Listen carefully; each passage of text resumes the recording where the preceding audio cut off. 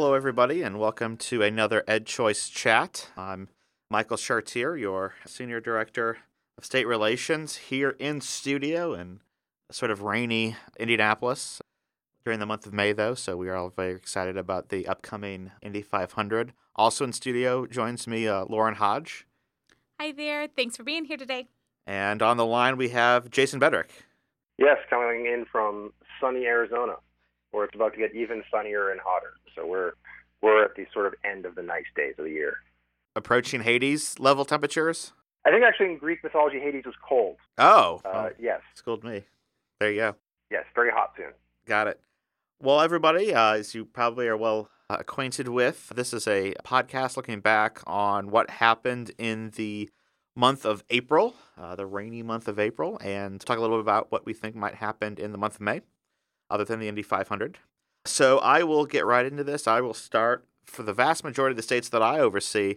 Most of those states actually ended their legislative sessions, meaning that their budgets were passed. Just about every state passes their budget in the long session. So they go over their biennial budgets in the long session. Some states pass a budget every year, but that's not the majority of states. So most of my states ended their sessions with a big biennial budget. So I will start with my home state of Indiana. So in Indiana, the House Enrolled Act 1001 spent a lot of money, about I think $36 billion in that. Included in that biennial budget was two parts that oversaw school choice. One was our tax credit scholarship program. Governor Holcomb signed into law that budget, which increased the cap on the amount of available tax credits to $16.5 million over the biennium. So they raised the caps and allowed more tax credits to be given out, and then those scholarships could be turned into tax credit scholarships for children. So again, that went up to $16.5 million. I think additionally, there was a couple other things that I think people would find interesting. So for families with income levels between 100 and 125% of the level of income needed for free and reduced price lunch, families in that income range will receive a voucher for 70% of what the state would have spent on their education. So Indiana was a two-tiered voucher system. One was 90% of what the state would have spent, and the other was 50%. Now we have three different levels. So that, again, that's that 50% if you're higher income, 70% if you're more middle income in that range, and then 90% if you are below 100% of the level of income needed to qualify for free and reduced price lunch. So again, Indiana is giving parents a little bit more of the money set aside for their tax dollars, and that will help most Hoosiers afford private school. And again, 70% of what the state would have spent on them is roughly about $7,000 statewide. Indiana spends about $10,000 per child statewide, so it's going to be about $7,000. And that brings the vast majority of private schools well into the range of most of those families. A couple of other interesting things. Indiana added a second count date, which means they added a second date for applications for the voucher program. So that just helps more people if midway through the school year determine if parents wanted their children to attend a private school. There's that second count date, and they could then apply for a voucher to go to a private school. And then I think somewhat interestingly enough, for me and maybe some policy wonks, Indiana, this was not in the budget, but it was a separate piece of legislation. Indiana separately elects its superintendent of public instruction. And there was a large bipartisan consensus many years ago that position should probably be appointed by the governor.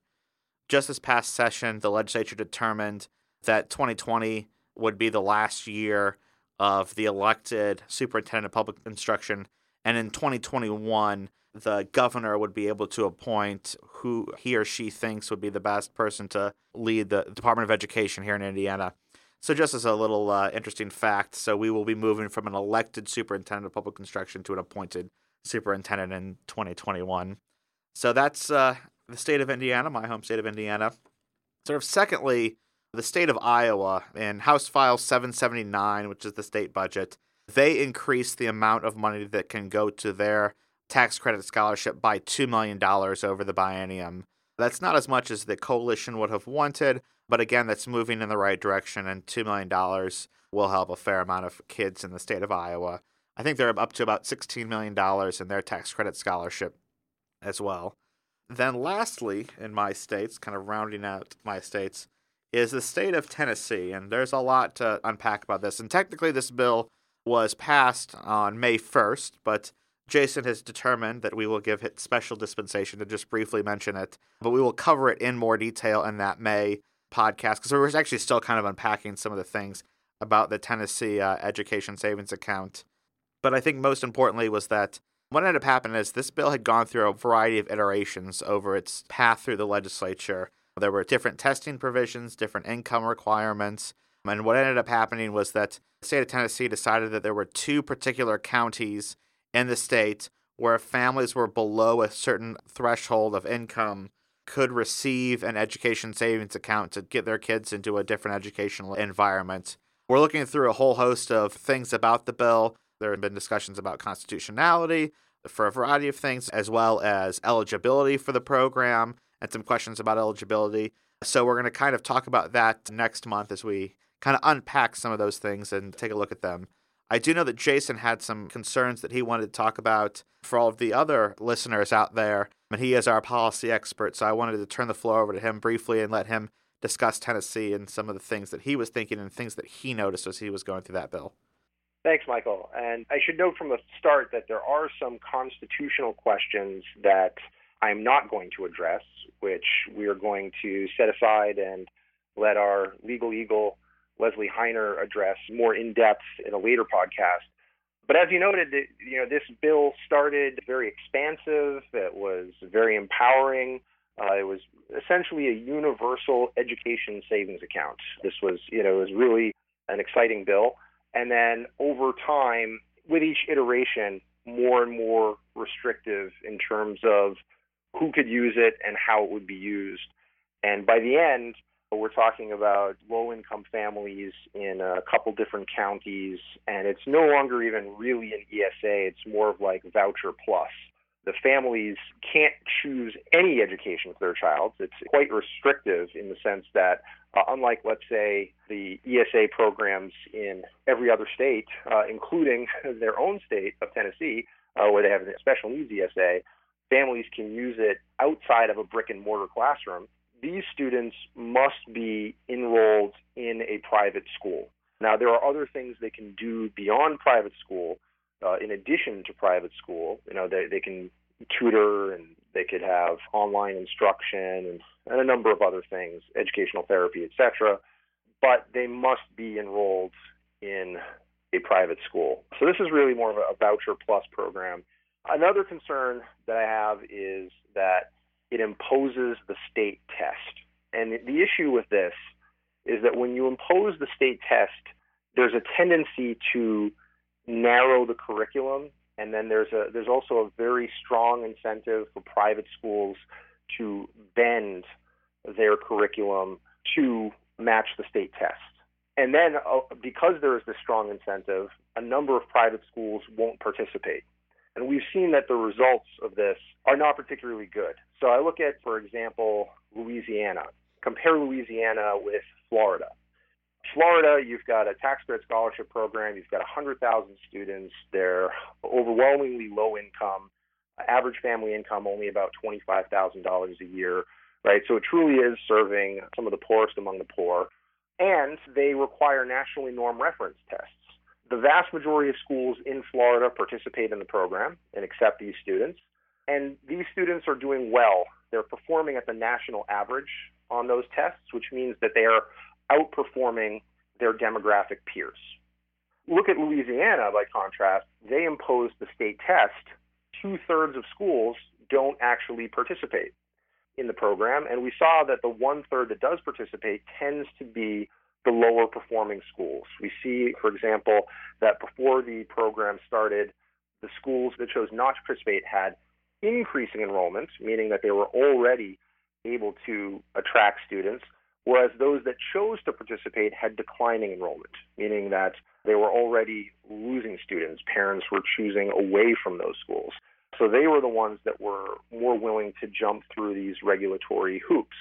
And then Louisiana ends up being the first voucher program in the country to have a random assignment study find a negative effect. whereas all of the previous studies had found positive effects. So I'm just concerned that we're trying to expand access to as many options as possible for these families, and that when you impose these kinds of testing requirements, specifically imposing the state test, imposing one particular test, instead of allowing the schools to choose from a menu of different nationally norm reference tests, you force them into one test. You're going to have a lot of the higher quality schools just say, no, we're not willing to participate, which means that you have not done anything to actually expand parents' ability to enroll their child in those schools. And B, of the schools that do participate, not only are they among the private schools, they're not the strongest of the private schools, but again, there's this very strong incentive to change your curriculum to the state test so that you're not at a disadvantage vis-a-vis the public schools that are already in a position where their curriculum is aligned to the state test. So for example, if you've got a private school that's K through 12 and their students are learning algebra in 8th grade, but the state test tests algebra in 9th grade, well, then either they have to choose between having their students at a disadvantage doing a test on material that they haven't covered in a year, or take time out of their class to go back over the material from a year ago so that they can perform well on the state test, or they just switch around how they do things, not based on what they think is best for the students, but what they think is best for their students to do well on this particular test. So I just think it's highly problematic. It was I think a mistake that they made, and I hope that other states do not replicate Tennessee in this regard. Well, thank you, Jason. That's I know you're going to be doing a series of blog posts on EdChoice's thoughts on a variety of policy proposals, and I believe that testing is one of those, and I think you'll be going in even more depth about that moving forward. Is that correct? That's right. So keep a lookout for that. Probably going to be sometime over the summer. That makes sense. Well, thank you very much for that update, Jason, and giving us your thoughts on Tennessee and sort of some of the reasons why EdChoice believes the things that it does. I think next we want to move over to Lauren to cover some of her states. I know that you've got the South there, Mississippi, South Carolina, and North Carolina updates to give us. So I'll let you pick which one of those states you want to lead off with. All right. Well, thank you so much. I appreciate it, and I'm glad to be here with all of you today. So as Michael said, let's head on down to the South. There's a lot going on. And as I am learning in my first full year with sessions here at EdChoice, the South has a unique way of doing things. So I am learning it as we go. So thank you for your patience as you listen. And I look forward to learning this all with you. So that all being said, let's head first to North Carolina, where we have a smorgasbord of school choice policies, both for and against school choice. And I'll highlight just a couple of things. The first that comes to mind is Senate Bill 609. So Senate Bill 609 was filed in April, and it's passed, it passed its first chamber, it looks like in late April, early May. And what that program would do is kind of streamline some eligibility requirements for the choice programs in North Carolina. For the Opportunity Scholarship Program, it would go ahead and change the eligibility for those who would be able to participate in the program from 133% to 150% of the free and reduced lunch rate. And so for those of you who remember, the Opportunity Scholarship is a low-income program in North Carolina. And what it does is to be eligible, you have to be of such an income. And so the way they measure that is through their free and reduced lunch program. So by opening up to a larger percent, a higher percentage of parents and families would be eligible for the program, which they can then use for a variety of educational expenses. The Senate Bill 609 also touches on the eligibility requirements for the Education Disability Scholarship. Notably, as it's currently drafted, it would potentially remove the requirement that a child be previously enrolled in public school. So we'll be keeping our eyes peeled on that, but that's not to be said without looking at the governor's budget and talk all around North Carolina about whether or not the Opportunity Scholarship should remain, should be sunsetted out, should receive funding that ends in 1 year, 3 years. It's kind of, if you've watched North Carolina at all, it has been all over the place. So this is certainly a place that we will be paying attention. Their budget battle is ongoing. So we will be keeping our eyes peeled, and we'll let you know when we have some more news there. So then I guess to head on further south, we'll go down to the neighbor to the south, South Carolina. And we went ahead and had 2 hearings in the past, month or two. Forgive me, listeners. It's been a minute since I've been on the podcast because I have been traveling. So we had hearings on both House Bill 3681 and Senate Bill 556. And both of those, if you recall, or if you've read any of the blogs, are proposing an education savings account. To be eligible for the education savings account, there's a variety of pathways into the program. One would be if you are a child with disability. Another would be if you are a child that receives the poverty weighting from the South Carolina funding formula. So both of these had hearings in the House and the Senate. I attended. South Carolina is in the middle of a 2-year legislative cycle, so we'll be keeping our eyes on these bills to see if they have any movement or what happens next. And then I guess I'll end with some good news and head a little further south. This one's just a little bit older, but like I said, it's been a minute since I've been on the podcast with y'all. So Mississippi did succeed in putting a $2 million additional appropriation for its education savings account, and that's a big win for the state. They had a campaign that was run in Mississippi for those parents who were waitlisted, those parents who have been waitlisted, some of them for years from this program. That $2 million should be able to help clear that wait list and hopefully give some much needed and much sought after relief to parents and children in Mississippi. Now, that all being said, we'll be paying close attention to Mississippi next year because what hasn't been said is whether or not the program will repeal its sunset provision, which is due in 2020. So next year, pay attention because it's going to be a big year in multiple states. So that's what I have. Now, well, Lauren, that bill in Mississippi wasn't without a little bit of controversy. What happened down there? Few things ever are without controversy, especially I am realizing down in the South where memories are long and relationships are old. So I will say it took some significant leadership to pass this, and Tate Reeves really stood up and said that he was going to stand up for kids. And so this bill was passed in a Construction Appropriations Act, which also had an appropriation for the education savings account. It did cause some controversy, some ruffled feathers. There were some outcries, multiple attempts to try and stop that in the legislative process. And this could be the years of law school coming out in me, but that is why you read everything before you vote on it. That's why you read everything before you sign it. And that's kind of the message that was given. So I know that it'll be an uphill battle as that progresses on. It ruffled some feathers, but I'm hopeful that those families who have been waiting on that wait list are able to get some much sought after relief and hopefully show Mississippi just how strong that program could be. Always keeping things interesting and lively here in the school choice world. I think Jason Bedrick, you'll be rounding out our list of states today.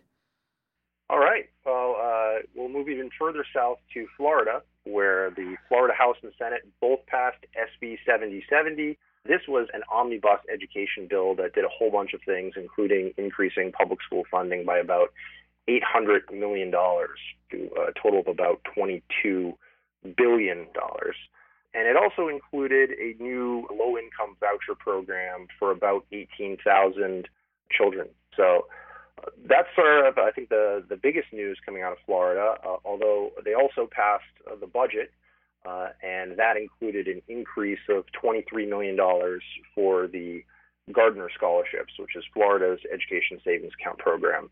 Both of these bills are expected to be signed by Governor DeSantis. Over in Oklahoma, their House Budget and Appropriation Committee passed SB 407, and that would increase their tax credit scholarship program from 3.5 million tax credits to $10 million in tax credits. So a very significant increase in that program. And then finally, we have Pennsylvania, where the Pennsylvania House passed HB 800. That's also to expand their tax credit scholarship program. It would increase the total of credits available by $100 million. And it would also allow the total to grow by 10% annually. So it actually adds what we call an escalator to the bill so that it grows to meet demand over time without having to come back to the legislature every single year. And that passed with bipartisan support, actually unanimous support from the Republicans, and it was sponsored by the Speaker of the House, Speaker Turzai. and a number of Democrats supported it as well.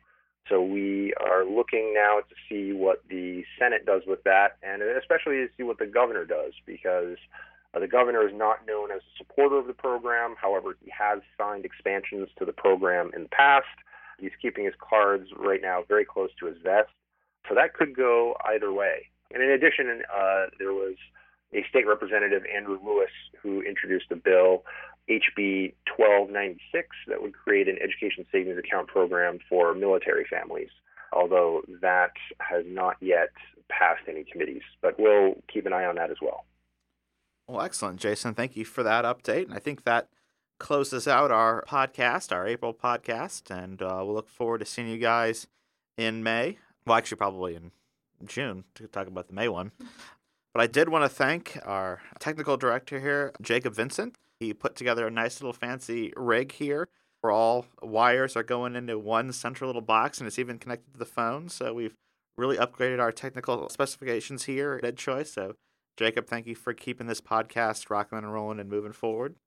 So with that, if you guys have any new ideas about things you'd like us to talk about here on the podcast, please email those to us at media@edchoice.org. Again, that's media@edchoice.org. Subscribe to this podcast on SoundCloud, iTunes, and or Stitcher. Follow us on our social media page at EdChoice. Again, that's at EdChoice.